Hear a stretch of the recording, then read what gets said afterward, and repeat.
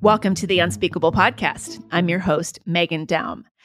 Before I introduce the guest this week, just have a couple of announcements about stuff. The first is that this coming Saturday, March 18th, I will be in Newark, New Jersey, participating in a festival about Philip Roth, about the novelist Philip Roth.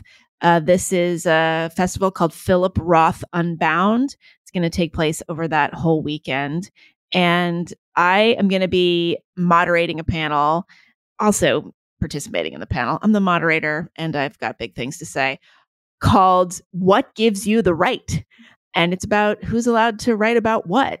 We're going to talk about, in particular, The Human Stain, which is probably my favorite Philip Roth novel, if not my favorite novel, period. Whether it would be published today, if first-time author would be able to publish a book like that today, if Philip Roth were alive today, would he be able to publish that? It's going to be very cool. So if you are in the tri-state area, come to Newark. You don't hear that every day. And come check everything out. It's going to be very cool. Okay, the second thing is Minneapolis. If you can't make it to Newark, maybe you want to come to Minneapolis for the Unspeakeasy retreat that we're going to have in May. Like I said last week, in addition to the overnight offering, May 8th through 11th, we're going to offer a day-only portion on May 9th and 10th. A lot of locals have expressed interest in coming just for the day, so that is going to be available. It's filling up quickly, especially the overnight portion, but if you are interested in either offering, go to theunspeakeasy.com and get in touch with me. Lots of big Unspeakeasy things coming up soon, so just get ready to hear more about that. Okay, my guest. It's not the normal kind of guest this week. He's not a writer or an academic or a substacker. He is a choreographer. Lincoln Jones is the director of the American Contemporary Ballet Company, which he founded in 2011. Lincoln took an unusual path to dance, and he has a unique approach to dance performance and production. He came across my radar because of his unlikely involvement in the new free speech debates. He'll tell the story of that in this interview, and we spend some time talking about how even in the fine arts, even in ballet, things have really been affected by the censoriousness of the current moment. But most of all here, Lincoln talks about dance and about what choreography means to him, especially the choreography and dance of Fred Astaire. Talks about how movement just kind of maps on to the human experience in ways that we're often not aware of. I've never had a conversation quite like this on the podcast or anywhere. And I will tell you that even if dance is not your thing, I highly recommend this. The bonus portion, as always, is just as good, if not better. Lincoln talks about how he feels about TikTok dances, why he appreciates Michael Jackson, and best of all, what his favorite dance movies are. Is it La La Land or Flashdance? You know what you have to do to find out. Join the Substack at megandaum.com. Get all this extra stuff. But for now, here is my conversation, the main part of it, with Lincoln Jones. Lincoln Jones, welcome to The Unspeakable. Thank you so much. You are a dancer and a choreographer. You're the director of the American Contemporary Ballet in Los Angeles, which you co-founded in 2011. This is not a podcast about dance. We mostly talk to writers, academics, other podcasters about social issues around here. Many of those issues have to do with free speech, intellectual freedom, that kind of thing. So you are the first guest I've had from the dance world. And I guess my first question is, how did a nice choreographer like you wind up in a place like this? Probably the black square, or my lack of a black square. Okay. A likely story. The black square is the path to this podcast. I mean, I think it was inevitable, actually, but that was the thing that probably set it off. Yeah. Okay. So what happened exactly, and when was this? So this was in 2020. I think it must have been early June, late May of 2020. After the death of George Floyd, there was this sort of all of a sudden incredible pressure to post a black square in support of Black Lives Matter on companies' Instagrams. And I didn't want to do that for a number of reasons. One, we're not a political organization. We're not a human rights organization. We're an arts organization. And I also didn't think that I had the prerogative to represent my dancers on a political level. That wasn't why they were contracted with the company. That's not why they joined the company. They joined because presumably they liked my work as a choreographer and the company's repertory.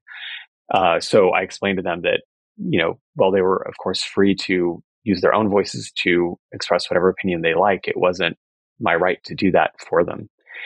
And on another level, I also just thought it was, that wasn't the only tragedy that had ever happened, and it wasn't the last one that was going to happen. And I didn't see a future in which we ranked tragedies or issues and became a medium for those. It would just completely take us away from what we were doing, and it's not what we were meant to do or what we're good at. So who was pressuring you to post the black square? There was a number of it was coming from a number of places.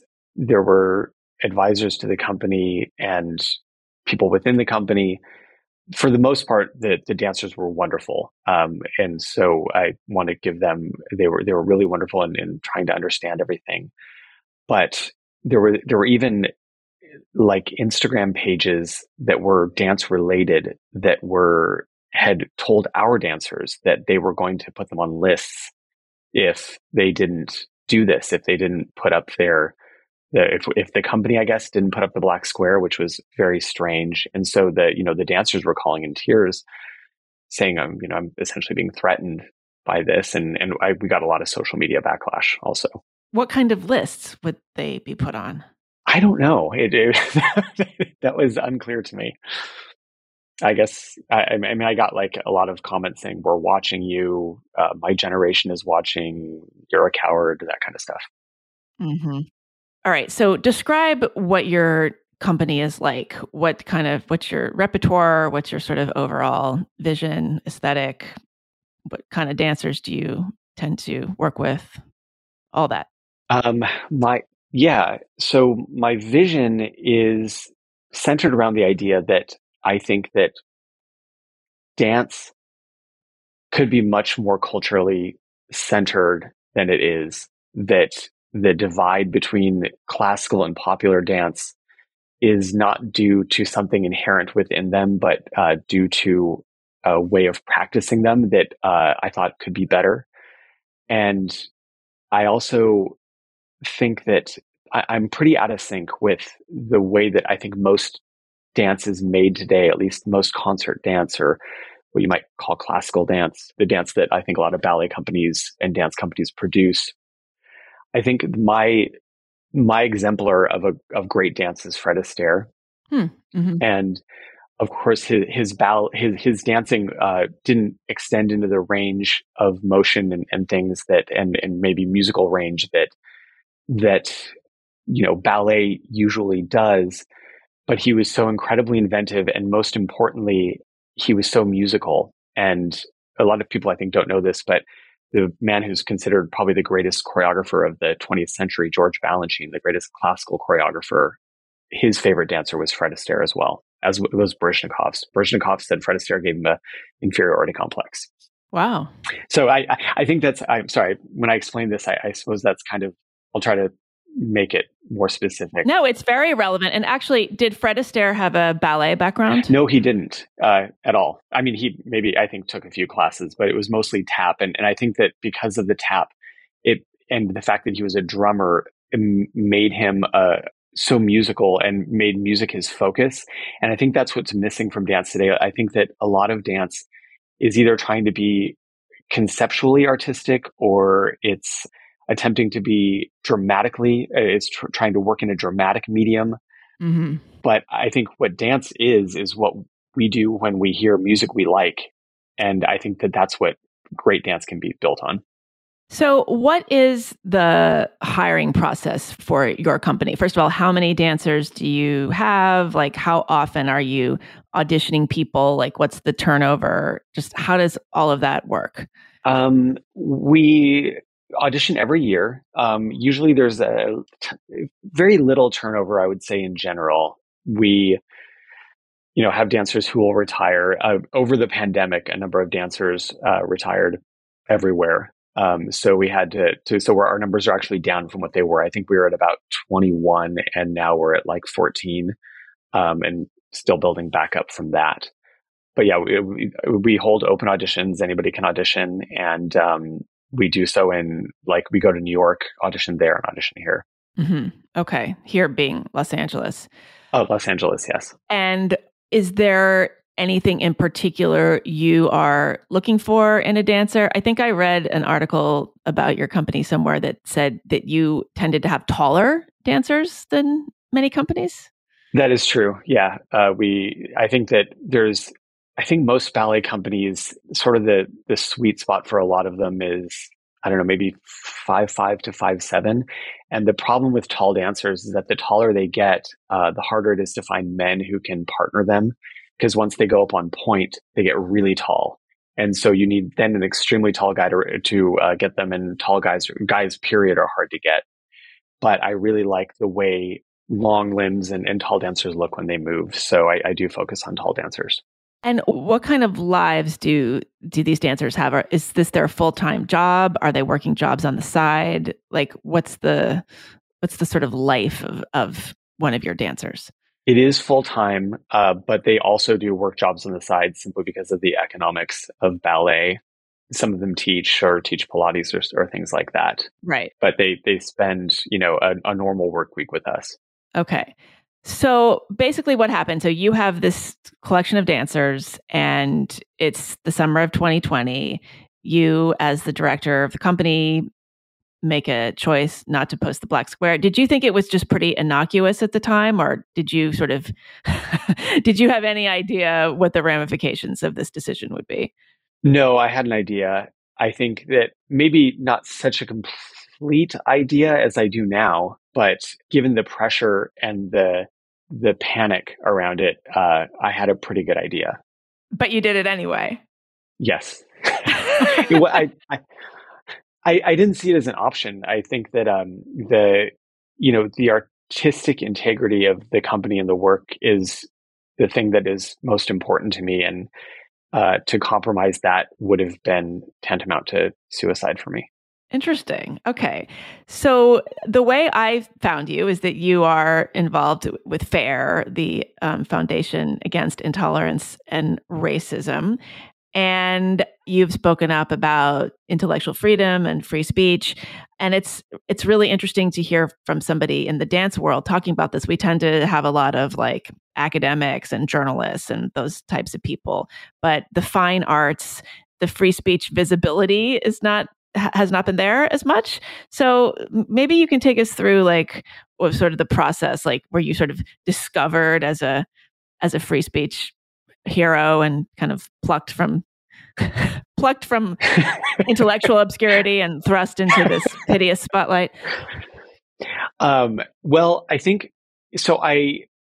When this happened, all of a sudden, there was two aspects of it. One, I think over the past even 4 years before that, I had seen an increasing call for an ideological submission, basically, to certain ideas that I thought were anti-free speech and, more importantly, and not more importantly, but anti-art. I was really concerned about them. And then when this happened, I was really concerned, one, about the fact that so many people I talked to said, I don't agree with this, but I have to do it. And that was alarming to me. Don't agree with posting the black square.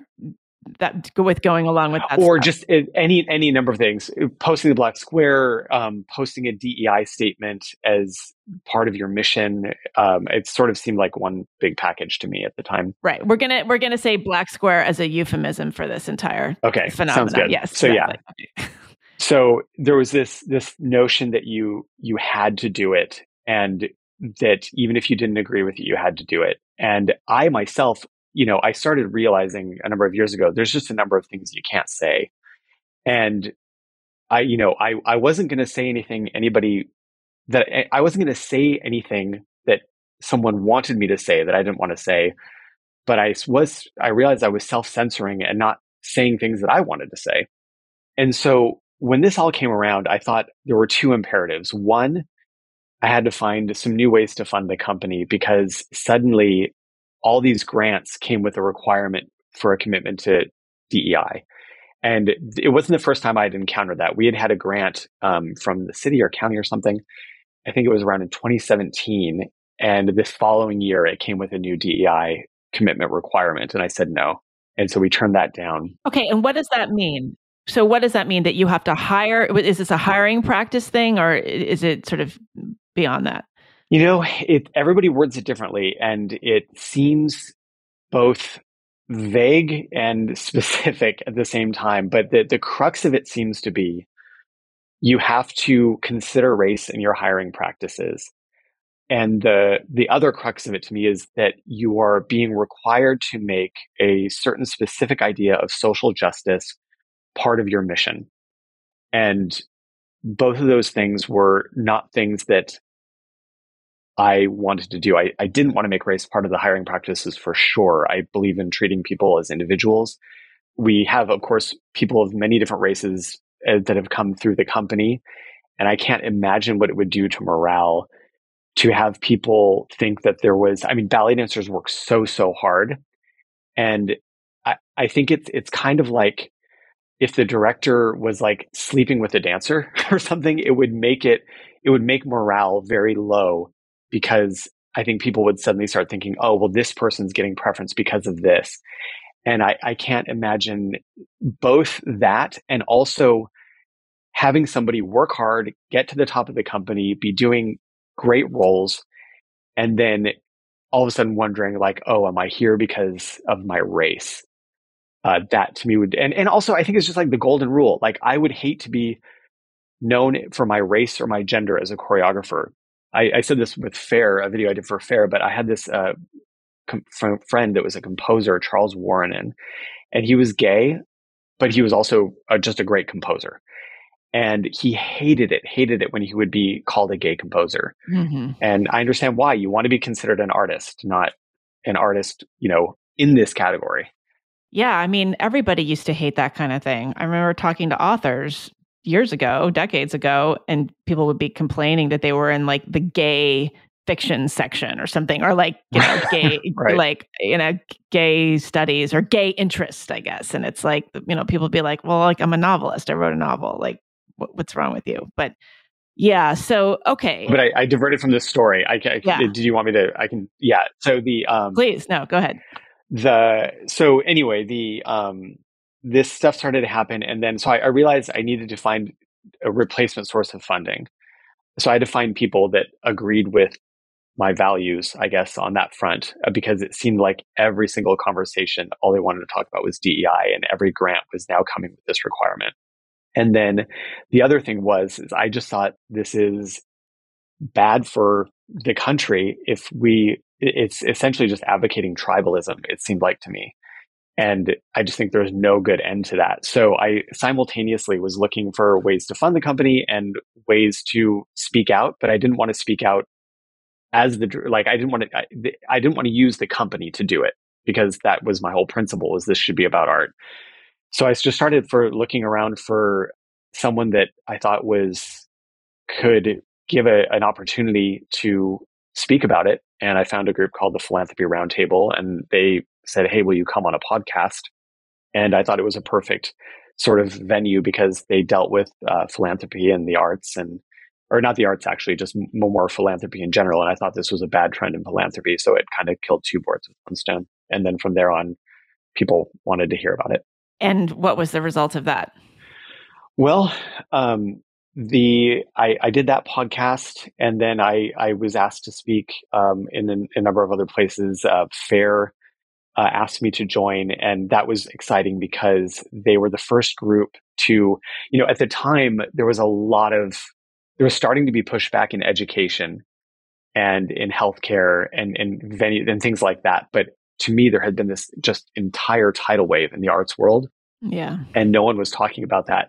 And I thought, like, a society has several pillars. There's the arts, there's medicine, there's science, there's these things. And it seemed like there was always this consensus to push, like, well, all scientists believe this, or, they were trying to gain consensus from each group. And I thought, I know that this is not the consensus among arts, but it is very much appearing to be so. And so I thought somebody's got to say something so that, people know, and then other people will feel comfortable speaking.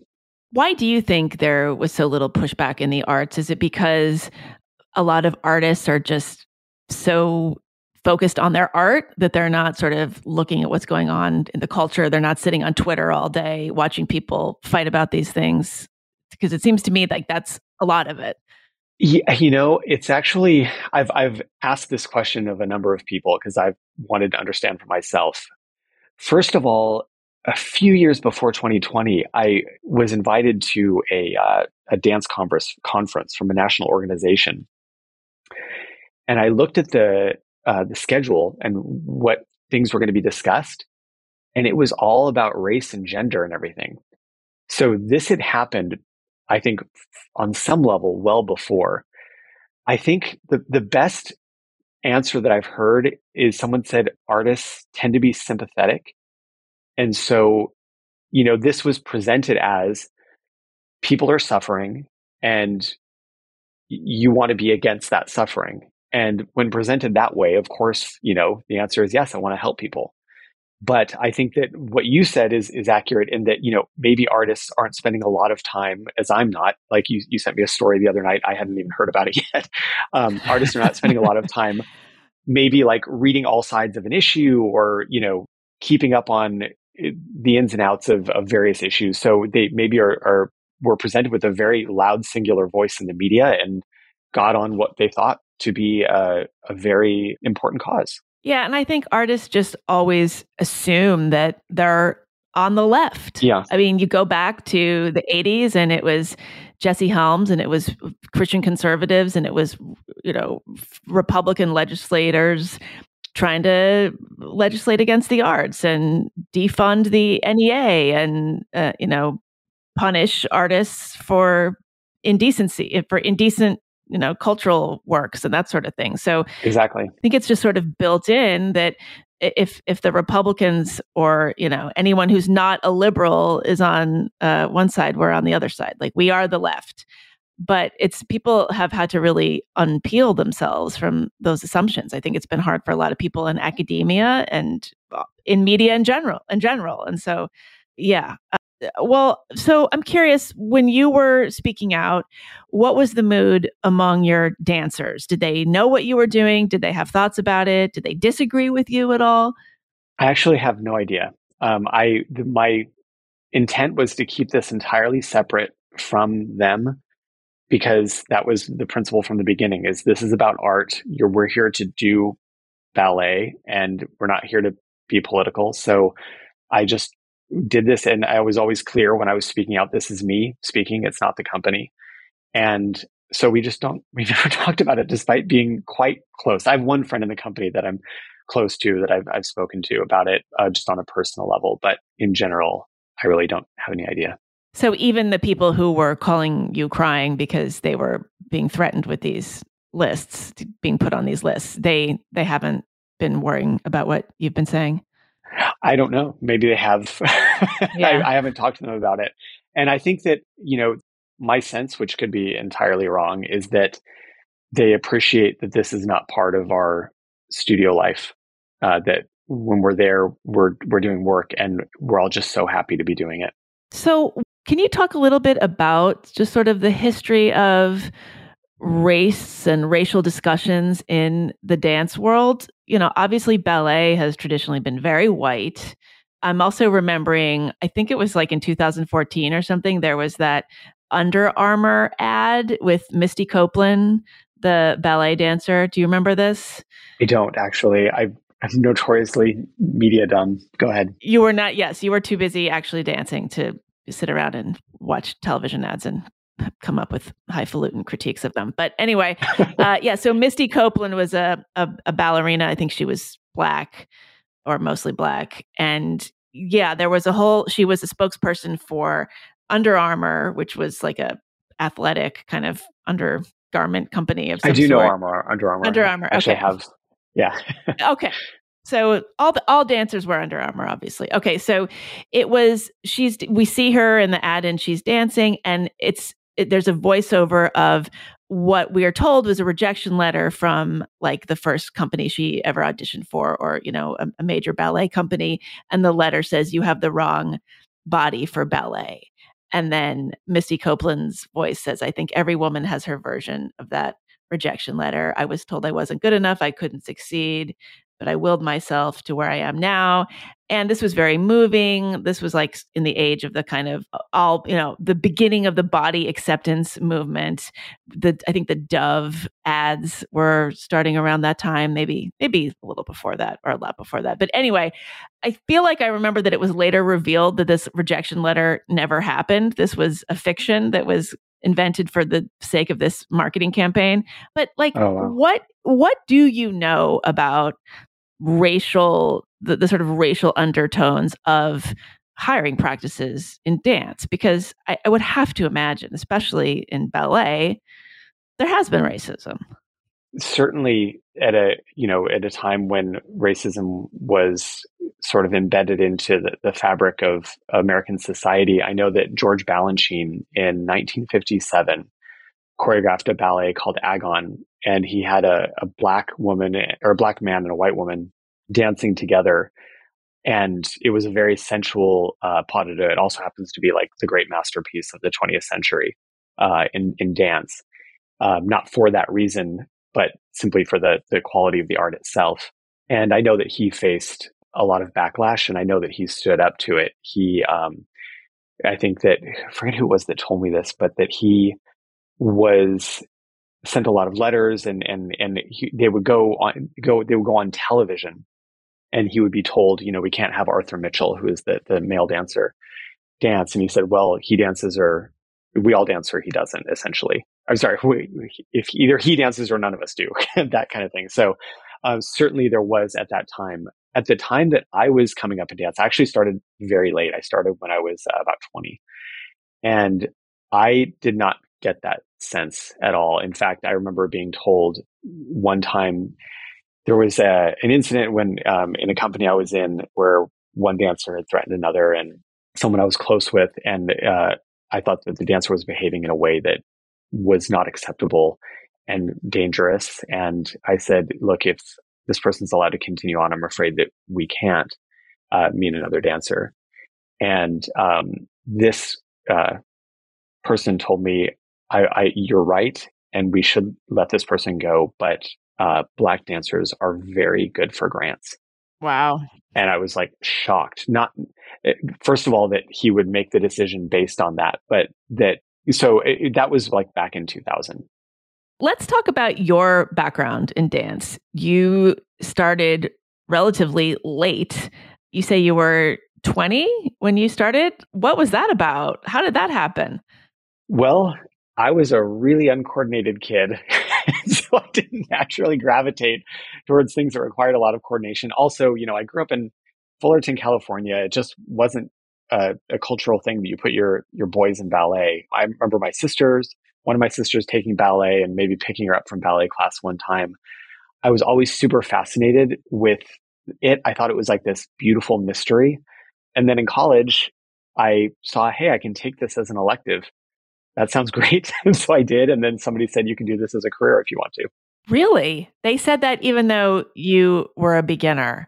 That's amazing, because it's such a gate-kept world. I'm really surprised. It is. I mean, there is a strong need for reasonably tall men in ballet. So I would definitely had opportunities that women at my age starting would not have. And I read somewhere that you were taking classes like with 5-year-olds when you were a 21-year-old man. Not 5-year-olds, but probably 7 to 9-year-olds. Yeah, it was a little embarrassing. 7 to 9-year-old girls, presumably, and this man in his early 20s. Oh, I'm not sure how that would fly today. Yeah.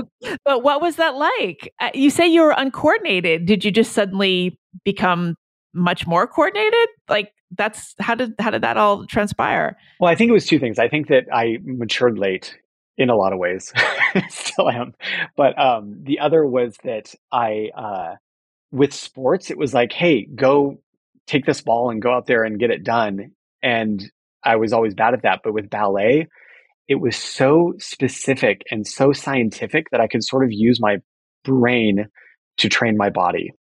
And so I still wouldn't say I'm an athletic person, but I was able to sort of learn athleticism through ballet. Oh, that's fascinating. So, how long did it take you to become proficient? When were you a quote unquote professional? Well, I would say that question is still unresolved. I don't say I was ever proficient. I became a full-time professional within about 3 or 4 years. But one of the reasons that, well, first of all, I think I'm more creatively oriented than I am athletically oriented, even though I'm very musically and dance oriented. So I love dancing, but ballet requires this like buildup of muscle memory over a series of years that is very difficult to do in a short time. So whenever I was dancing, it wasn't like I could go out and just like, all right, man, now I can listen to music and dance. It was more like, okay, I'm trying to remember what every single appendage of my body is doing at the same time. You weren't fluent, so to speak, or you weren't thinking in the Correct. language. It's Yeah. like speaking a new language, but you still have to Yeah. translate And in your brain. well, I'm a choreographer now, but and I would say that I'm definitely fluent. But physically, if I were to go do it, I would say that my body would still lag behind. So, talk about your company, American Contemporary Ballet. You're based here in LA, and you spoke a little bit earlier about what your sort of overall philosophy is, your approach. But say more about that. It's very, I hate to use the word accessible when talking to a fine artist because it sounds like you're just telling them they're like a Philistine or something. But it's a very you seem to have an approach where you're entertaining people as much as anything else. Yes. And I think the best classical work has had that impetus. I mean, when Mozart was writing piano concertos, when Shakespeare was writing plays, they were trying to entertain the audience. And I sort of have a private motto, which is immediate accessibility with kaleidoscopic depth. I think there's no reason accessibility has to be on the opposite end of the spectrum of good work. And if it's not, if the work isn't also good, I don't think you're going to last very long because it's just going to be facile and people aren't going to be that interested. So, but I want to be entertained. I don't want to make work for the ballet audience because it's a very small demographic. I wanted to create an audience that, it's like, look at what the elements of ballet are. You have these beautiful creatures that move beautifully, that are dancing, moving to music in this inspiring way. There's no reason that shouldn't be incredibly popular unless you're doing it in a way that really belongs to another century. So I think the goal of a good classical artist, I think that any artist should do two things. They should completely assimilate everything that's come before them, so they can take the greatness of the past and use it. Otherwise, you're just starting from zero, and you're going to repeat old mistakes, even old victories. And then the other thing is to make it so that it feels immediate and relevant for audiences today. I think that's the ideal. God, I never thought of that. You're right. Something like ballet, it is so obviously beautiful and it's so obviously spectacular. It is a spectacle, but it's regarded as sort of fusty. Like, I feel like, were the 80s, the 1980s, was that a kind of heyday for like little girls being interested in ballet and there being an appetite for it? Or was that just sort of a second wave of the 20th century? I mean, the 20th century may have been the great golden age of ballet in some senses because of George Balanchine, who was the Michelangelo of ballet. Yeah. For centuries.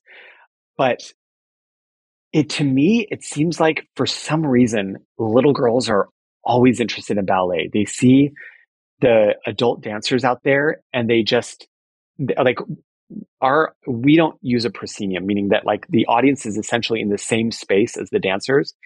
And after our Nutcracker, when the audience gets up, we don't bar them from going on the floor. And without question or without exception, every kid rushes that floor and wants to start dancing around.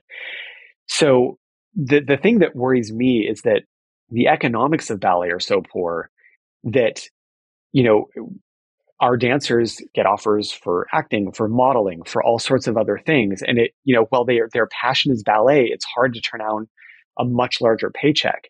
And so I think that I would say little girls are still interested in ballet. Some little boys too, but you have to, you know, really assume you're going to take on a certain kind of life if you're going to do it professionally. And it's a super, super risky career. So half of what I'm trying to do is just change the economics of the thing so that people that want to do it don't feel like they have to sacrifice their financial and potentially health future to do it. And how are you doing that? Like paying them more, or what do you mean?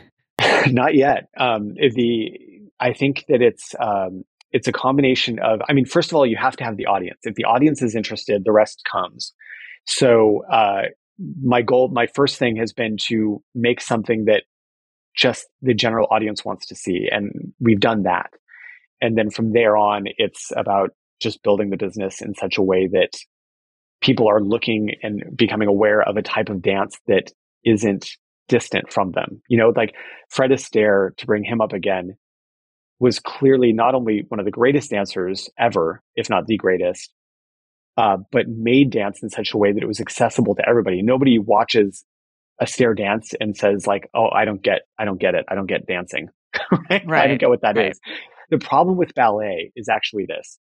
It takes, you know, as the technique has gotten more and more intense, like if you think of the Olympics, you know, like people are running faster than they ever have and jumping higher than they ever have. The technique has gotten so thoroughly intense that the idea of actually dancing is being forgotten. And while ballet technique is impressive, it doesn't like hit you in the gut. It doesn't make you think like, oh my God, I've got to see that again. It's like, oh wow, that's amazing. Ballet is built on two opposites. If it's done well, it's built on two things that are utterly opposite. One is the most highly conscious preparation, and the other is the most unconscious, impulsive execution.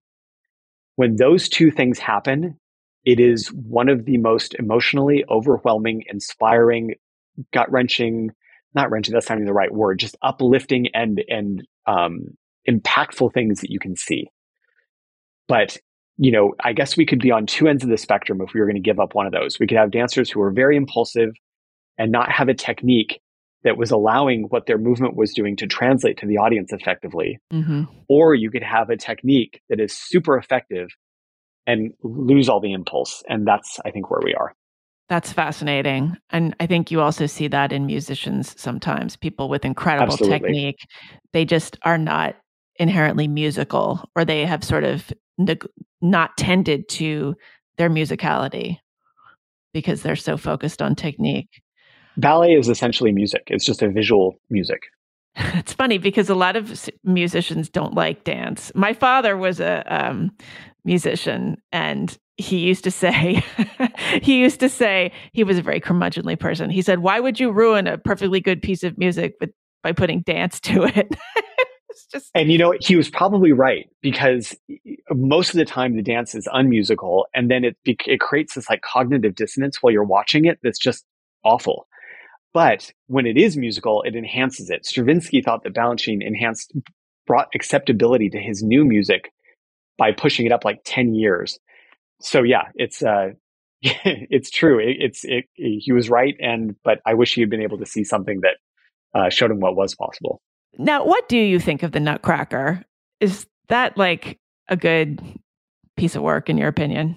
Well, it depends on what you mean. The Nutcracker premiered in the late 19th century, and it was a flop. George Balanchine with the New York City Ballet made it what it is today. So when now we associate Nutcracker with Christmas, that was him. And his choreography is extremely good. It's actually not my favorite ballet of his by a long shot. But the music for the Nutcracker is remarkable. Interesting note, Tchaikovsky did not want to write it, but did. And so what we did was we changed the Nutcracker. We basically the Nutcracker is like watching someone go to a party in the 19th century and then have a dream in the 19th century. And we changed it so the audience is experiencing the dream themselves. We're in a skyscraper and we snow in the entire thing. So you're like inside a snow globe and you're eating the things that you're watching. Nutcracker, the dances are built on candies. So it's another thing that we've done that has made it accessible for people. But the music, I mean, the best music from Nutcracker is not what you always hear in the commercials and things. The best music from Nutcracker is the Waltz of the Snowflakes and the Grand Pas de Deux, which is just utterly gut wrenching. I It's used not that the word dance, before. well, gut Expand my wrenching. vocabulary. All that candy will wrench your guts. So, Yeah, the dance true. of the Sugar Plum Fairies is not the finest musical Oh, section in that is the. a great piece, No, but that's I wouldn't say that's it's the one everybody thinks of. No, yeah, because I wonder what dancers and choreographers think of the Nutcracker, because it's like the basic. It's the basic bitch of ballets, right? Let's face it. So, I mean, yeah, to a certain extent, except the music is so good that they, like, our dancers still love like dancing to it every time. yeah. Well, so talk about your recent productions at your company. I know you had a piece about devoted to burlesque, or the concept of burlesque, earlier this year. Can you describe that a little bit? Yeah. So the best way I can describe this is burlesque, like David Lynch might do burlesque. It is, I like using I like using known dance forms essentially so that the audience can wrap their mind around something and then play with that concept. So, traditionally you have burlesque, you have a series of solo female dancers, and the goal is for them to finally remove most of their clothes. For me, I wanted the mystery to deepen as the the piece went on. And so it is a series of solo female dancers doing solo dances, but you'll have to come see it. But I assure you, it's not like any burlesque show you've seen. And my goal was not like, I don't think burlesque, like, I guess you build a kind of, in traditional burlesque, you build a kind of plot or a drama out of the woman removing her clothes. So you can sort of feel a forward motion, but the end result is essentially defeating of the purpose itself, because once that's all gone, the mystery's gone and there's nothing left to play with. And so I think that the idea of, I kind of wanted to have them reveal their souls rather than their bodies. And I know you have a production about Fred Astaire. I think by the time this interview posts, I think that will the run will be over. But I know as we speak, you have that going on, and I'm hoping to come see it soon. Tell us about that show. Well, I started doing Fred Astaire repertory in 2014 when I discovered Fred Astaire. Believe it or not, I discovered him quite late, and I saw it, and I had thought George Balanchine was the only great choreographer of the 20th century, and then I saw Astaire, and I was just like knocked out of my chair. He's known as a great dancer, but his choreography will become repertory. I think standard repertory, because it's so good. It's just like, Shakespeare thought he was writing plays for the theater. Mozart thought he was writing piano concertos for his own concerts. He didn't really imagine, this is going to live forever. But I think Astaire's choreography will live forever. Are you talking about are you talking about the choreography he was doing for himself, or he wasn't like doing choreography for other dancers or anything like that? No, it was on himself and his partners. So like him and Rita Hayworth, or him and Ginger Rogers. And so, I found that not only do I learn a great deal from it, but the dancers learn from it, because when you strip away all the big tricks from ballet, then you're left with only the music. And so they learn how to be much more nuanced. So it's been a great way for the dancers to develop, and people just love seeing it because it's so good. Well, while I have you here, I want to ask you a question about Fred Astaire. So we hear it's like it's just a kind of idiom almost at this point. Whatever Fred Astaire could do, Ginger Rogers could do backwards and in heels. And I think the assumption is like, oh, well, he wasn't really so great because she was just as good, but doing it under harsher conditions. Tell us why that statement is inaccurate, if in fact it is. Well, backwards in high heels is no joke. But if you look at his dances with his partners, and then you look at them dancing without him, you can see a huge difference. So he was the one that was infusing them with this intense musicality. I mean, he was notoriously a hard worker. He would prepare for weeks on a couple of measures of music. He would call his partners in the middle of the night with a new idea. And he was essentially teaching that, like, look at Rita Hayworth dancing on her own versus dancing with Fred Astaire. I mean, when she's dancing with Fred Astaire, it's just like, oh my God, this is the greatest female dancer I've ever seen. And then, but it was really him developing them. So not to say that their job was easy. Like, I would not want to dance in high heels. But I assure you, he was a rare creature. Well, this has been a great conversation. I'm gonna keep you for some overtime, as I have been doing. But before we wrap it up, I just want to make sure we cover everything about your recent incarnations as a free speech hero. I mean, what has it been like to be somebody who speaks out? Do you feel like you're a lightning rod, or does this feel like a kind of new chapter for you? You know, it feels amazing just not from the risks. I mean, I always wonder, is this going to be the thing that I say that gets me killed?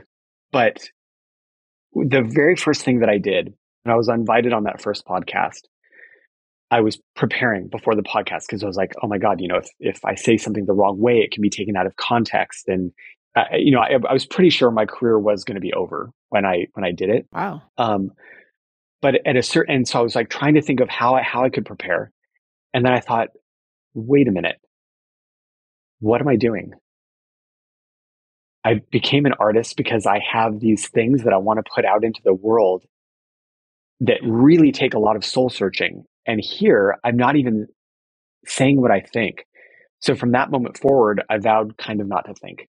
And I vowed to always speak my mind. And it was a very emotional experience, actually, because I hadn't realized the degree to which I had been self-censoring. And at that moment, I realized the consequences didn't matter because I had already done something that was so much worse to myself.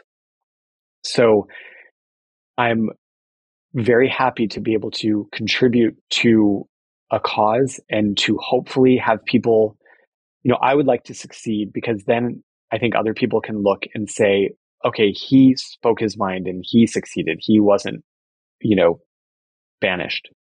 Mm-hmm. But for myself, it was the best thing I've ever done. And in some ways, not even in some ways, I feel lucky because you don't realize when you don't face resistance, you never really have the opportunity to define yourself. Right. And that has been a remarkable gift. God, I'm hearing this and I'm thinking, like, maybe this is the way to talk to artists about the importance of speaking up, because it's an extension of their art. Speaking up about your values, even if it means consequences, that takes courage, but it also takes like a leap of imagination and faith, right? Like it's tapping into the same impulses that an artist does. Yes. But we just often don't think of it that way. We think of these as two separate spheres.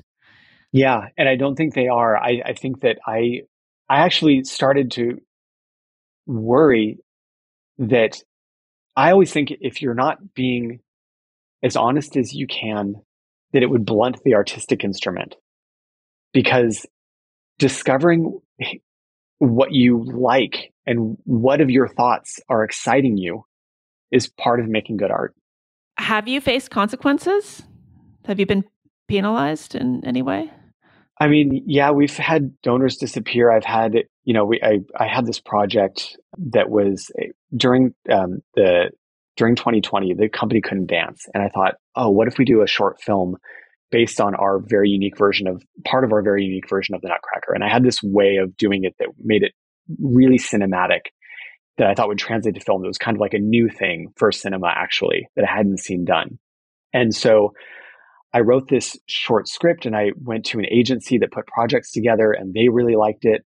And they said, we want to put this together with a director. What kind of director do you like? And I thought they were asking me for a list of like a type of director so that they could find a director that kind of directed in that style. And so I gave them a list And they went to those actual directors. And suddenly, some of the biggest directors in Hollywood were considering this thing, people that I had looked up to so much. But then it came down the line, not from any of the directors, but from him and the other people involved in putting the project together, that I would have to replace some of my dancers with dancers hired for their race. And so I said, I'm not going to do that. And he said, if you say that, you'll never work again. And I said, well, essentially I'm saying it. And that was the end of that.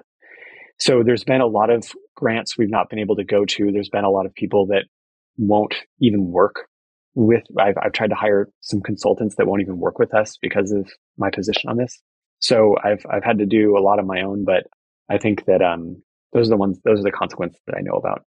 But at the same time, some people have written and said how much it's meant to them that someone has said something. So that's also been very good. And did they say why they won't say anything? Some of them have.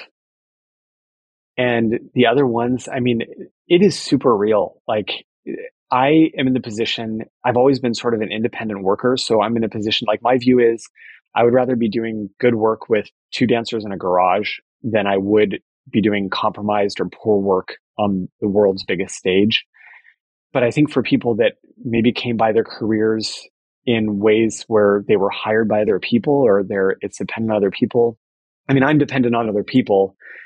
I have to get money, and I obviously all these things, but I mean, it's very real that they could never work again. So I don't want to criticize anybody for it.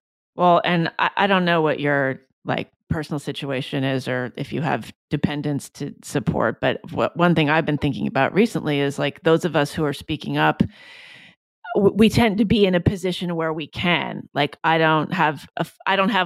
not tied to a university, for instance, or I don't have a full-time job. Nobody's going to come along. I don't have kids. No one's going to get my kid ostracized on the playground because of something that I said.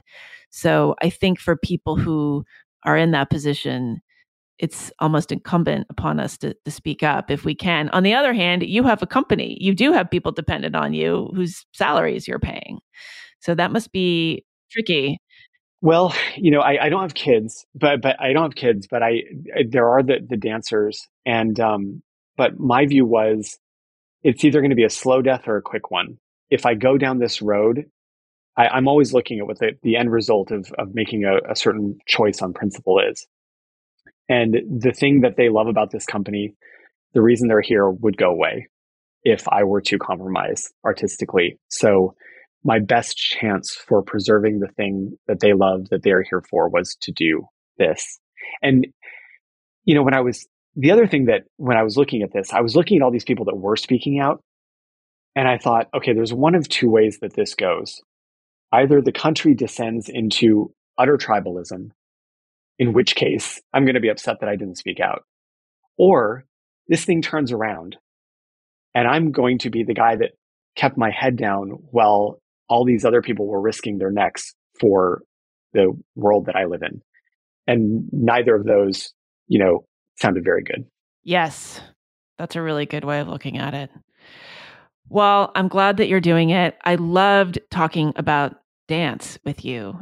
It's really... Oh, I love talking about dance with you too. I have not had this kind of conversation on this podcast in over 2 years that I've been doing it. So thank you. Thank you for that. And thank you for speaking out. I'm going to keep you for some extra content where I'm going to ask some more personal questions and you can dodge them however you wish. I'm ready. But okay. And if people want to listen to that, they can subscribe at the Substack as paying subscribers. Otherwise, Lincoln Jones, thanks so much for being on the podcast. Oh, thank you for having me. That was my conversation with Lincoln Jones. He is a choreographer, and he's the director and co-founder of the American Contemporary Ballet in Los Angeles.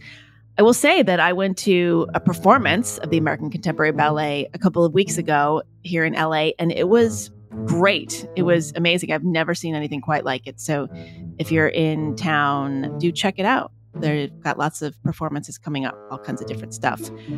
Okay, what else? Again, if you want to hear the bonus portion of this conversation, go to megandaum.substack.com. I've been posting some new essays there lately. And what else? Philip Roth. If you're going to be, if you're interested in coming to a festival about Philip Roth this coming weekend in Newark, New Jersey, do that. Go to njpac.org, and that's where you can find the tickets. I don't think I mentioned that at the top. njpac.org, Philip Roth. I will be there. I will be here next week with another super nuanced guest. Thanks for listening. See you next time.